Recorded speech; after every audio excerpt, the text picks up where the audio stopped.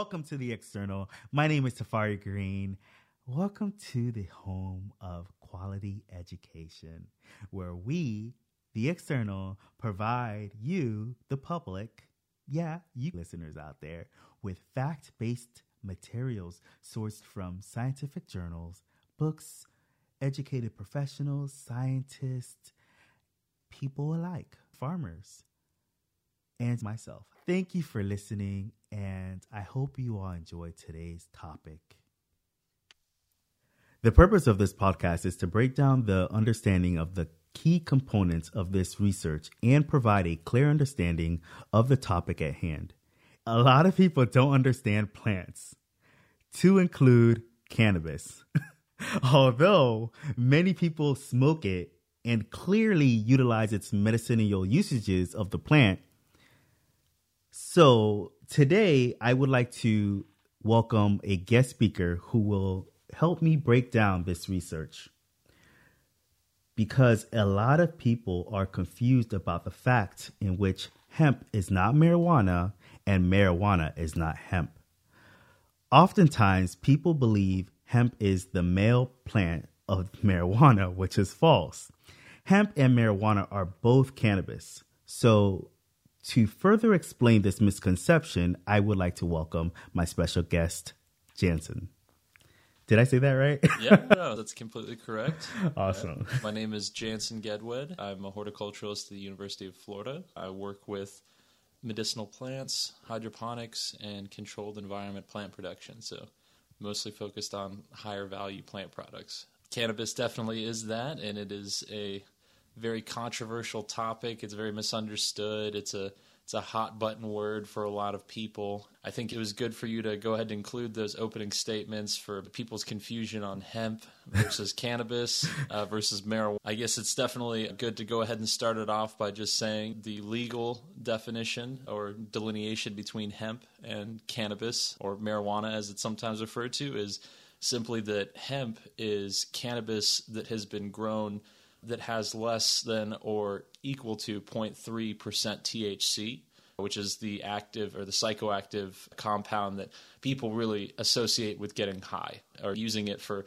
a lot of different medical benefits that come from THC. So whenever we talk about hemp, we're really discussing something that's being focused either on hemp, cannabis grown for fiber, for alternative products, or even for other cannabinoids, which these plants are rich in. Cannabinoids like CBD.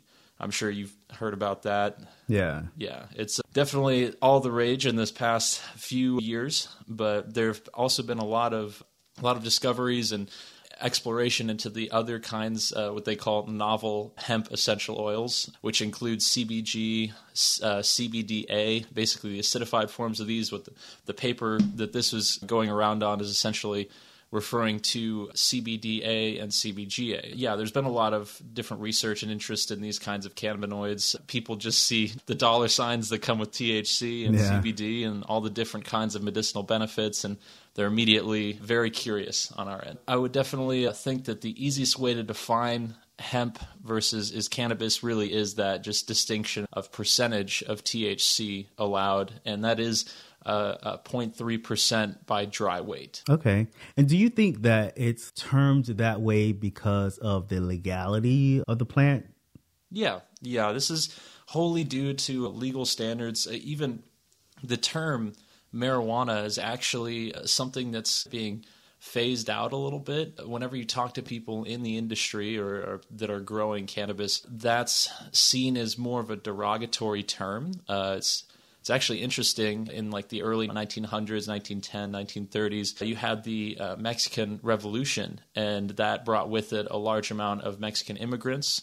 And fortunately, along with that as well, a lot of anti-immigration sentiment. A really popular drug of choice for Mexicans at the time was a lot of people in the U.S. didn't really know how to handle this and immediately began to associate cannabis use or marijuana use with deviancy and all these. They would say things like, "You're going to smoke this, and it's going to turn you into a bloodlusting murderer, psychopath," which Yeah, it's quite radical. And you've heard of reefer madness and all these different kinds of propaganda. No, I've never heard of that. No? Oh, my goodness.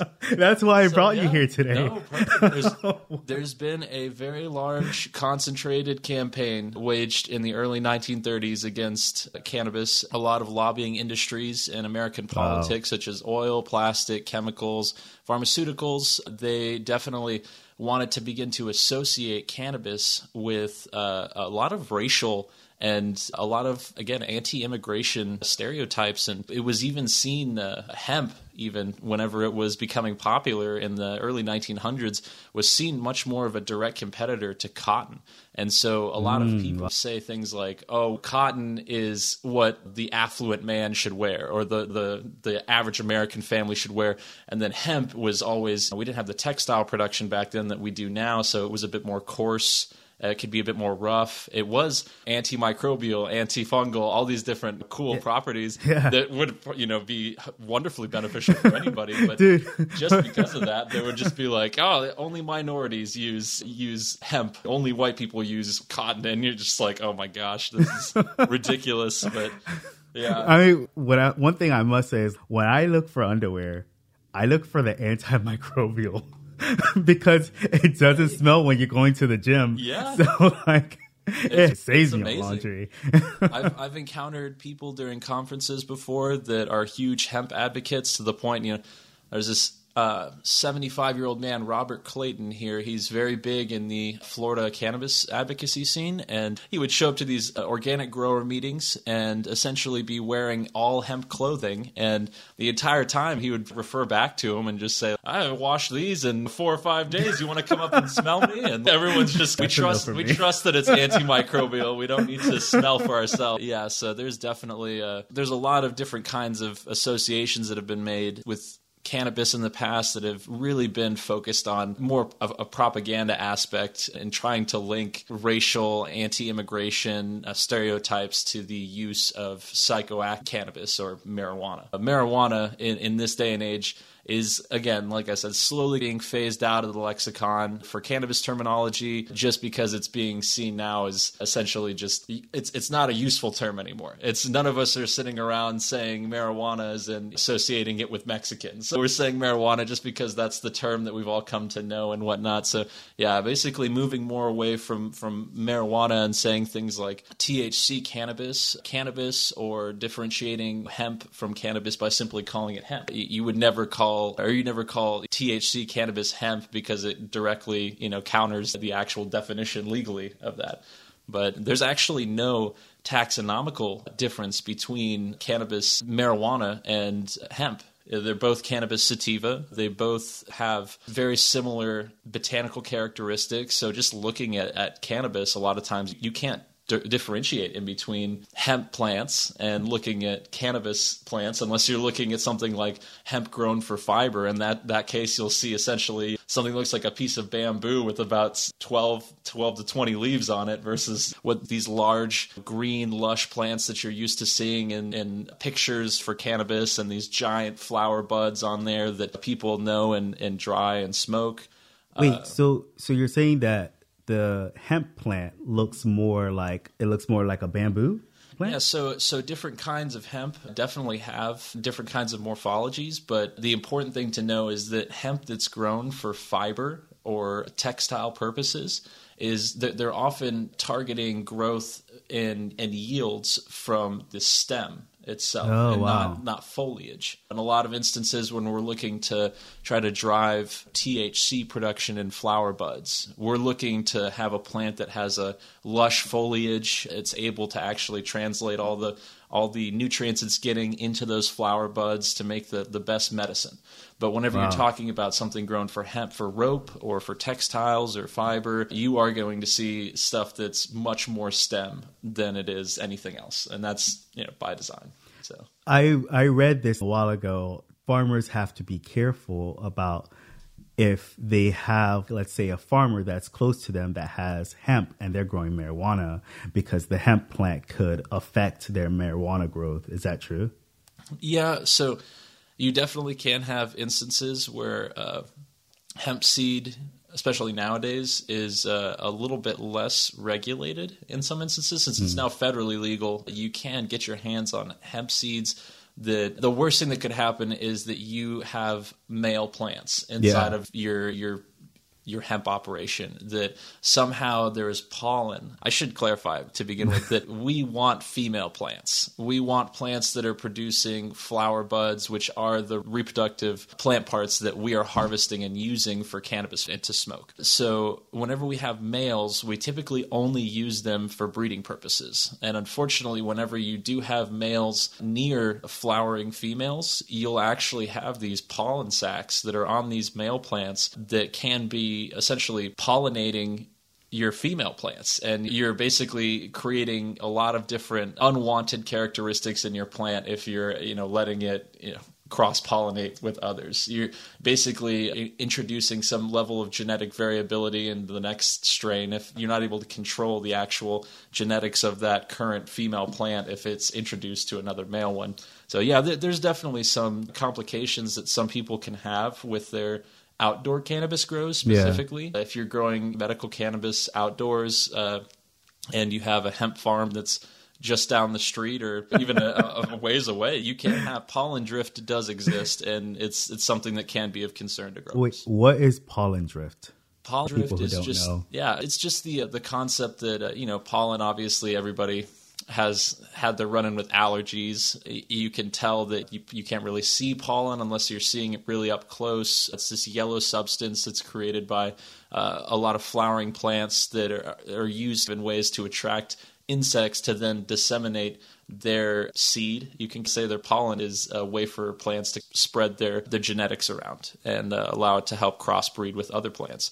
So in pollen drift, we're describing basically movement of pollen from one population of plants to another population of plants. So that's what pollen drift would be. So it's essentially sex in the air. Exactly. Plants will find a way to reproduce. Oh my gosh, they will. And there's some plants that, you can have a seed dispersal, you can have pollen dispersal that goes for miles. So it's actually pretty interesting. Most places here in Florida that grow medical marijuana, it's mostly indoors. Oh, in greenhouses. It's behind pretty strong filters. It's triple biosecurity. A lot of times these operations have to have levels of biosecurity that would establish protocols for dealing with pollen that's drifting, around basically. Well, and let me tell you all why for the people who don't live in Florida or who's never visited Florida. So most Floridians know around what I would say springtime, your car is, if you have a white car, it's yellow. It's just covered in pollen. You go outside and everything's this yellowish green color on your car, and you just have to constantly wash it because if you don't, you're just walking around filled in pollen. Oh yeah. It's crazy. Yeah. So there's some greenhouses that we'll go into, and unfortunately you have to take data collection that day, and you're right in the thick of that pollen. So it can be a bit intense sometimes. And it doesn't matter where you live. You don't have to live in a rural area or in a suburbanized area. You can live in the city and still have pollen covered all over your car. So that's how much pollen spreads throughout Florida. Yeah. No, you never notice. You can't look at the air and just see pollen floating around, but you just look at any surface that's been in contact with the air around you for longer than 10 minutes, and you can typically see some sort of yellow coat that begins to come onto that surface.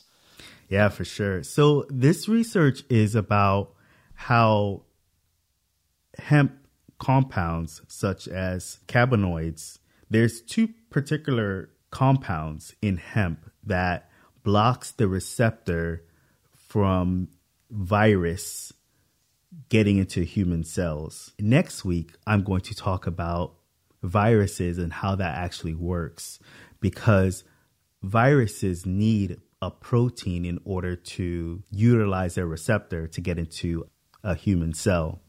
So I'll talk about that next week, but I just really wanted to break down the understanding of cannabis and marijuana, hemp, because when I posted the article on Facebook, a lot of people were like, I used the word hemp because that's what the article used. And some person was like, it's not hemp, it's marijuana. I saw it on the news. Don't you watch the news? He was like, I saw it on world news. He said, you should watch more news and learn something. And I was like, oh, okay. I guess that's where we're sending our kids to school these days. And again, unfortunately, like I said before, the people that latch on to the word marijuana are usually the people that don't know a lot about marijuana. So and it's in Texas. That's always people will say like marijuana, because it's definitely it is all derogatory there. So even someone saying something like that is already silly, because as we've discussed, there's a difference between hemp, which this article touches on, and marijuana, which is just high THC cannabis. Yes. So. I was speaking to someone the other day and they were like, that's probably why I never got COVID, because I smoke weed all the time. We had a lot of stoners coming out of the woodworks that say similar things. They're just like, I've been accumulating these compounds in my life for the last 18 years. I must be immune. So, then all of a sudden, bam, they got COVID. Yeah, that's unfortunately not how it works. And in funny ways, a lot of people that smoke can actually be more predisposed to actually getting these kinds of, viruses. Yeah. Just through the fact that a lot of people do this activity socially. A lot of times people will be, sharing paraphernalia, things like that. So you wind up having cross contamination of people all the time. So it's not a guarantee in any way. If you smoke cannabis, you will be building your immunity to this virus. That's not at all what this paper highlighted. So, yeah. So in a way, that is our disclaimer. Yes, please follow current CDC guidelines. I will let you know. I'm not a virologist. I am a horticulturalist. I do review their medicinal plant products, so I have a little bit of knowledge in virology and epidemiology, but I definitely I will refer to Tafari's information in the next podcast here on virology for that part. So I want to clarify that I'm a plant science major, so I have to learn about basically little of everything, because in the plant world, as a plant scientist, you're like the doctor of the field. You have to know what's going on with the plant and be able to give it a diagnosis. So if someone's, hey, this is wrong with my plant, you got to know what you're talking about because not all the time it's abiotic situation going on, which abiotic is more like whether something that affected your plant in some kind of way. And biotic would be something of biologically affecting your plant, a virus, or you have a fungus that took over. Anything like that. Yeah. So we have to know these things in order to do our job effectively. Yeah. Yeah, but so I guess I can also clarify a horticulturalist, because I get this question all the time. A horticulturalist is somebody who works in the art and science of plant production. So I focus primarily on growing plants versus plant science. We definitely try to understand a lot more of molecular understanding of plants, try to form an understanding of how to apply actual scientific concepts of plants into things like horticulture or into things like how to grow things, how to process things. Yeah. So Tafari definitely knows a bit more than I do on certain aspects of crops and whatnot. I like to think I do. Although I am a plant science major, a lot of people think that I know everything. And I remember there was a time when I first started school and I thought I knew everything. And I didn't know anything about cannabis. Mm-hmm. And people would ask me, oh, is it the same plant? And I would say, yeah, because it's a hermaphrodite and it just changes from male to female. So when it's a male, it's this.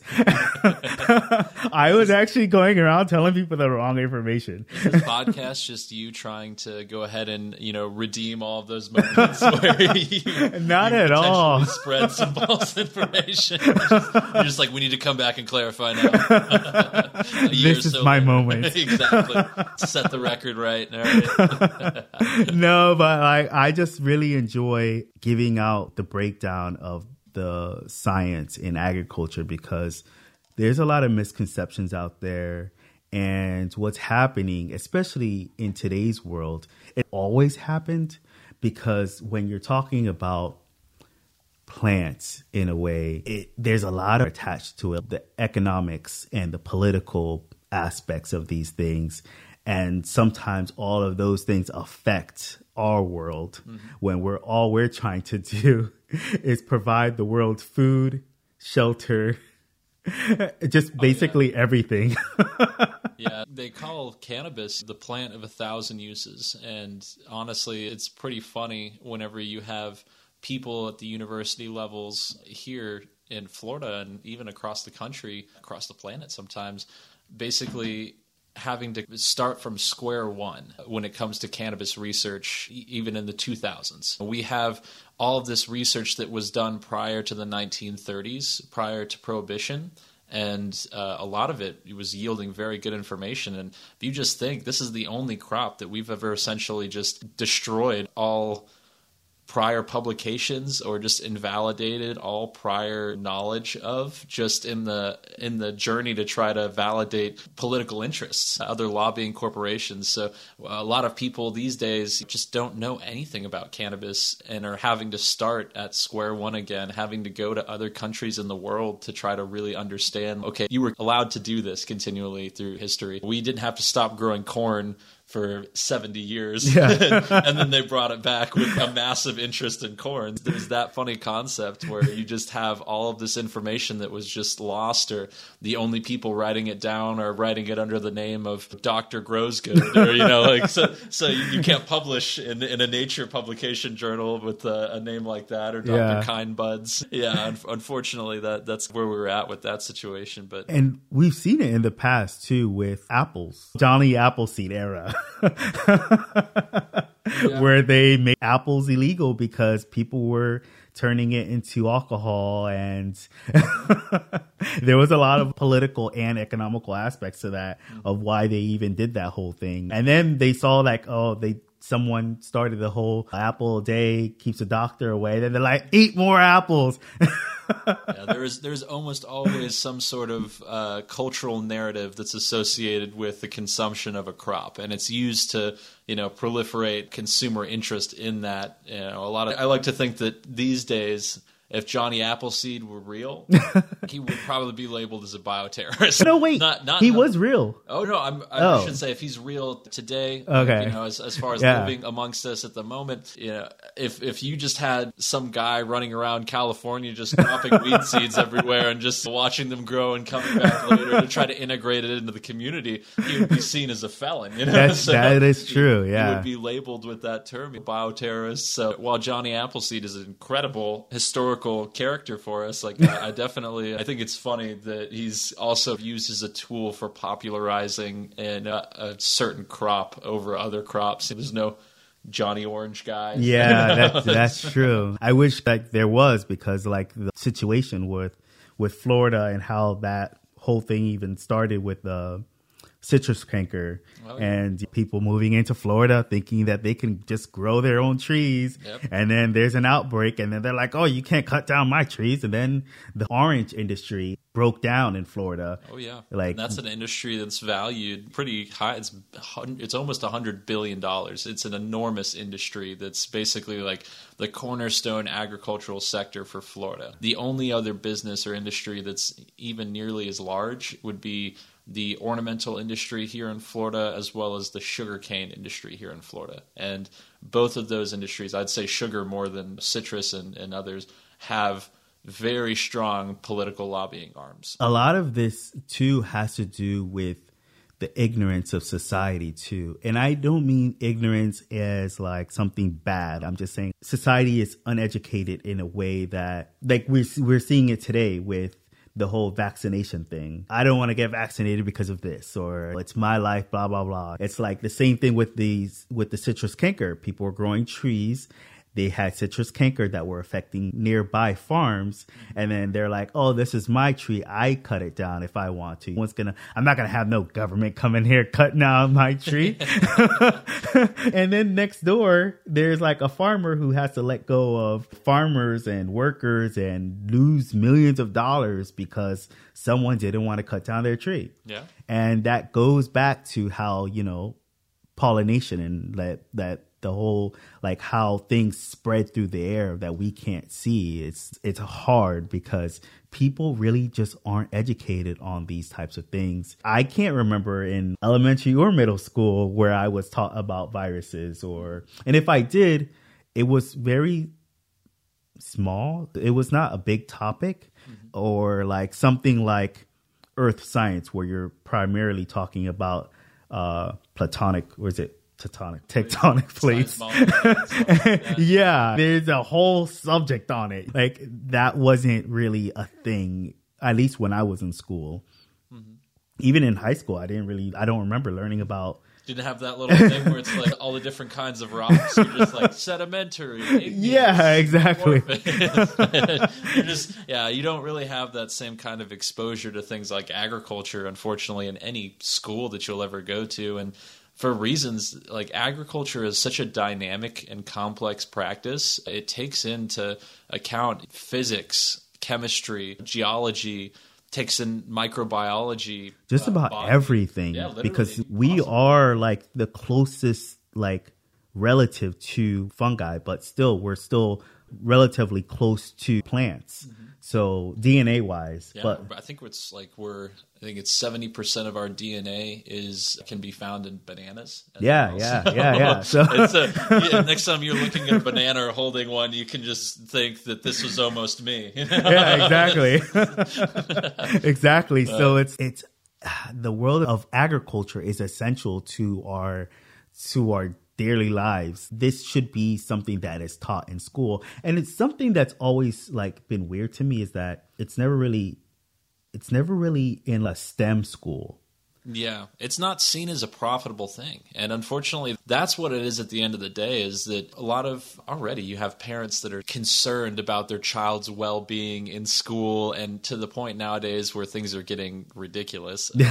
But book burnings in Oklahoma and different things like that. But essentially, you even have biology professors in Oklahoma now in different states they can't teach biology all the way just because that includes evolution and different things. But for agriculture, it's definitely never been a topic or seen as a topic that is lucrative enough for people to want to include it in their children's upbringing. Essentially, if your child is learning about agriculture, there's this social stigma attached to it that, oh, your child's going to be like a dirt farmer, or your child's going to be somebody like you picture somebody from the Great Depression wearing overalls and stuff like that. So I feel like there's definitely a lot of ignorance that comes into American culture and just global culture when it deals with agriculture and even food products, just because of the fact that there's not a needed investment in understanding agriculture from a young age. Because as soon as you've gotten through all this kind of indoctrination of what apple a day keeps the doctor away, all these different things, there are some truths to those statements. Yeah. There are definitely, rutin is a compound within apple skins, red apples in particular, that they found actually lends heavily as an anti-inflammatory. So people that have things like rheumatoid arthritis or autoimmune disorders can actually begin to include more rutin in their everyday lives to try to have some sort of preventive, in this instance, just like this cannabis paper, an alternative treatment to dealing with symptoms that may be genetic or just ongoing chronic illness symptoms. So yeah, it's definitely an apple a day can keep some doctors away. It can keep your pain management. It can keep pain at bay for some people. Obviously, there's definitely lobbying that large industries like the apple industry, like the milk industry, these other ones have that are solely there to commercialize their product in catchy ways or jingles. Got milk or these things. So Yeah. Then you find out they're putting vitamin D in it. Exactly. And, oh my God, don't even get me started. The dairy industry, like, it has come such a far way from the days of when they used to actually add things like formaldehyde and like cow brains and different kinds of other things to milk, and they would sell it to people. It makes it more creamy, and it's got a better color now, and it lasts for much longer. And you're like, well, because you're preserving it, like you're embalming our children. So yeah, things come along and they wind up a lot of times cleaning up the industry. Policies will come along, Clean Dairy Acts and Food Safety Acts that really help to straighten out a lot of misconceptions that have been pushed through politics, commercialization of products, things like that. I'm sure cannabis is currently going through its phase of that right now. The research that's coming out that's saying things like e-cigs or things like certain high-level THC products, things like coffee. Even in this research document, it talks about the specific cannabinoids that they use to help that. It would be like almost like a tablet where people can... Yeah, and the funny thing about... So this paper, I will say, basically... If I can just basically summarize the abstract, it's talking about the use of CBGA, which is cannabigerolic acid. See, I can pronounce the names. Yeah, That's why I was trying to stay away from it. No, it's totally fine. Honestly, I remember repeating these words in a dispensary when I first went to Colorado to try to win a free bong. There's definitely reasons that some people will sit there and learn words, knowledge. Yeah, so in this paper, you wind up having CBGA, which is CBG is cannabigerol. It's a new compound. Well, it's not new. It's a cannabinoid that's present and has been cannabis since we've known about it. CBG has become a relatively new compound of interest in the industry when it comes to trying to create new novel products. So all cannabinoids have different effects on your medical health. All of them can be metabolized differently, and they're even finding that in ratios 8 to 1, 8 THC parts to 1 CBD part, you can actually wind up having what's called synergistic effects, or as Sanjay Gupta, the previous Surgeon General of the U.S., has coined the term, the entourage effect. So you have a lot of these cannabinoids that work hand in hand together to do multiple things, or alone they can do things. So the future of cannabis is very bright and varied, but in this paper they're discussing CBGA and CBDA. The difference between CBGA and CBG, or CBDA and CBD, is simply the fact that this compound is in its acidified form. So that means that this compound has not been exposed to heat or combustion or pressure that would have converted it into something like CBD or CBG. And a good way to think about that is if you eat just a nug of THC weed, it's not going to get you high because it's currently in its form of THCA. It has not been, it's still acidified. It has not been combusted. Once it has been actually combusted and the smoke is inhaled, or that vaporized plant material is inhaled, that's whenever you're actually phytoconverting your compounds from THCA to THC. And so you're actually getting the effects of that. So the interesting part of this paper, like you said before, a lot of stoners came out of the woodworks claiming I'm glad you touched on that, because that's why it's funny because, you basically just have these people saying, I've been doing this for years, I should be immune now. But no, you've essentially been burning and phytoconverting your products into THC and CBG and CBD, and you're actually getting very minimal amounts of the acidified forms of these compounds. And I also read that there's at least 503 compounds in cannabis. So if you're, and this is, I'm not sure about this, but I will on the next podcast let you all know how many actual compounds are cannabis. So that's saying that although there's so many of these various compounds in cannabis, the way you consume it doesn't mean you're getting all of those compounds, minerals, and or what have you. Yeah, at least not in amounts that you might find effective. So in this paper, they're describing using concentrated, highly concentrated amounts of CBGA and CBDA, amounts that you typically wouldn't be able to purchase in a store. So that's a very, very key point right there. So they're talking about using highly concentrated amounts of these cannabinoids to essentially act as binders, or we call them organic ligands or botanical ligands. It's essentially just some sort of bind or some sort of compound, in this case CBGA or CBDA, that will effectively bind to sites on cells or within human, we talk about human epithelial cells. So cells that are some of the most common cells throughout your body. They're within your lungs, they're within your kidneys, they're on your skin. We talk about those in this research. And that's key, because when a virus, especially one that's airborne, the viruses, they stick to your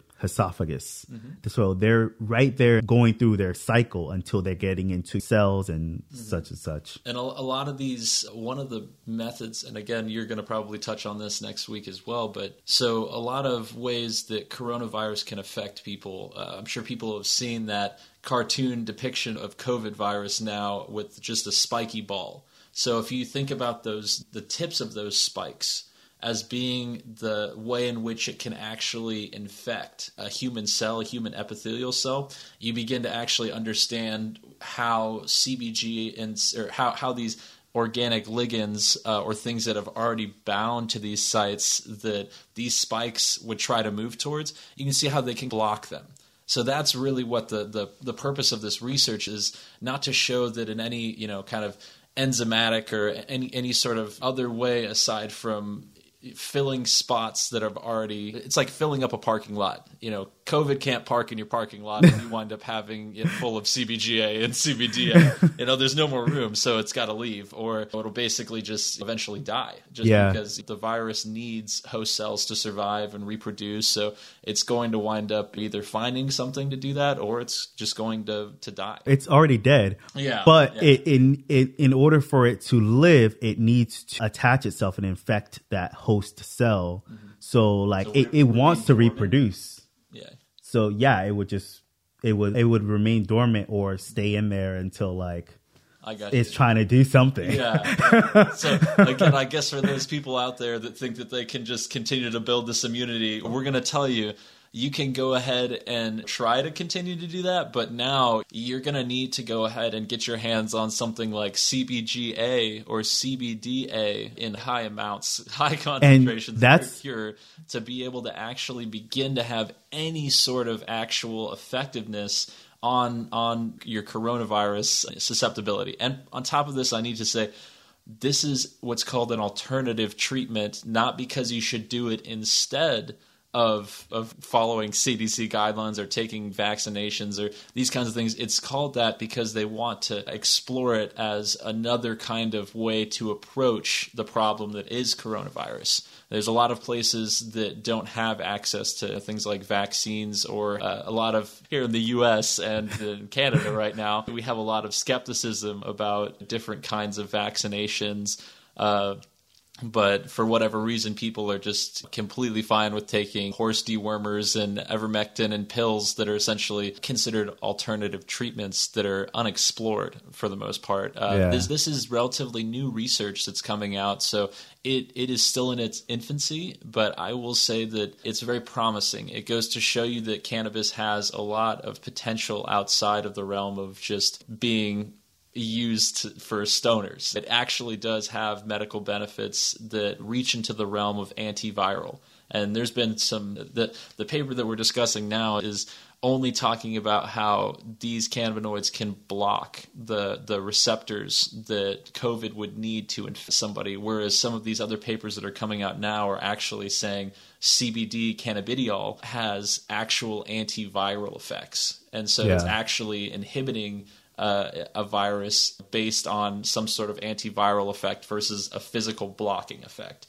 So there are a multitude of ways that cannabinoids are being explored as alternative COVID treatment. This you have to definitely understand a bit of it or be able to dissect a paper to see how useful it's going to be. And not only that, it's important to know for the people out there, even if you want to break down the cannabis to get to these compounds, you have to have a whole laboratory setup, because you have to sterilize these things, because there are pathogens on cannabis. So you have to sterilize it, break it down, make sure that whatever you're breaking down isn't filled with like viruses and bacteria and so on. So, and then I think they break down like down to the oil, and then they abstract the compounds that's needed. So it's all process and hundreds of thousands of dollars to even.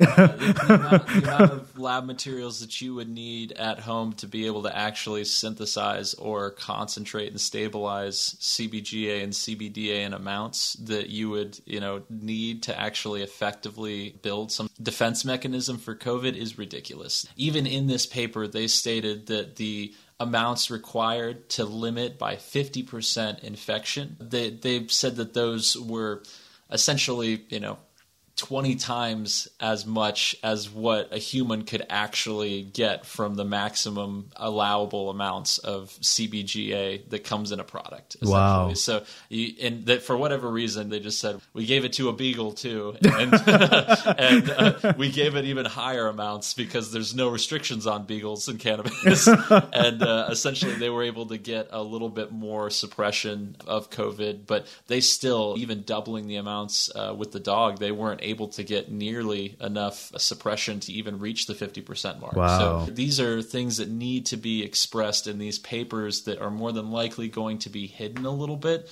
because these words, cannabis and COVID, together in a publication, hot button. It's anybody will let that enter into your journal if it has good reviews on it and if it's tackling these problems right now. These are real hot button issues. The only thing that I dislike about when research documents are hidden or you have to pay high dollar to get them is that you have people that are nutritionists, for an example, that like dislike, I don't know, GMOs. And then they see a research document. They know it's not widely known about this specific research. So they put out this false narrative or false information about things. Then it gets spread like wildfire. And then people are out there starting conspiracy theories. Yeah. And then it just starts to roll down the hill. And then as scientists and people in the ag field,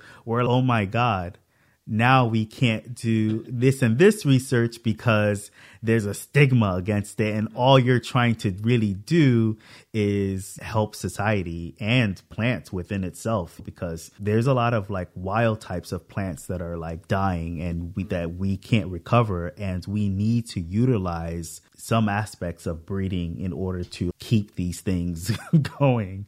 Yeah, we definitely have to allow scientists to be the people that are really interpreting these papers and this information, because unfortunately this material is dry. It's very boring for people that don't understand or don't care about things like horticulture, plant science, or pharmacology, pharmacognosy, any things like that. Somebody's going to care much more about Ted's blog post or on what he felt about this cannabis thing than actually somebody sitting down and reading the paper, because his emotions are going to be much more, enthralling than his opinions are going to be much more enthralling and simple than the actual complex things that are mentioned in this paper. Yeah, and this is why I started the podcast, is to dispel all of these negative topics within agriculture.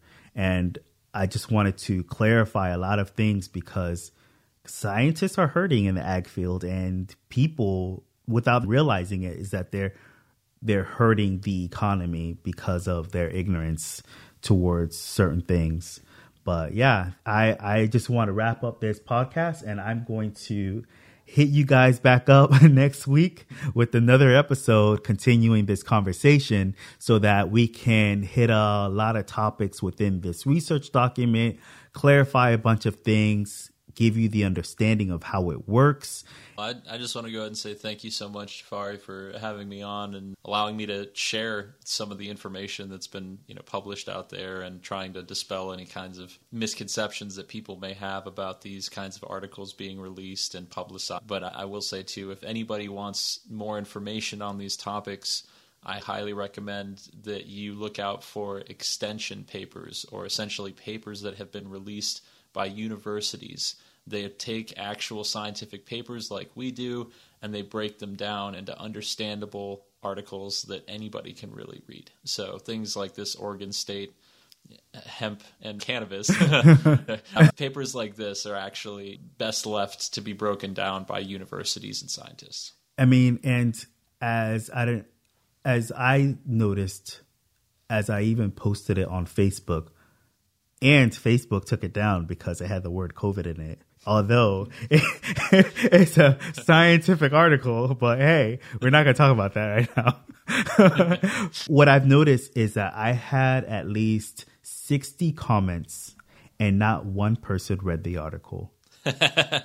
Not one person read the article. Right? They saw the title, the headline, read the abstract, but no one actually read the article. At least read the discussions. The discussion and the conclusion of any paper are going to have much more information in there that actually lends to your understanding of a scientific paper versus the abstract. Because the abstract is simply either justifying or not justifying their hypothesis or whatever their experiment was initially intended to do.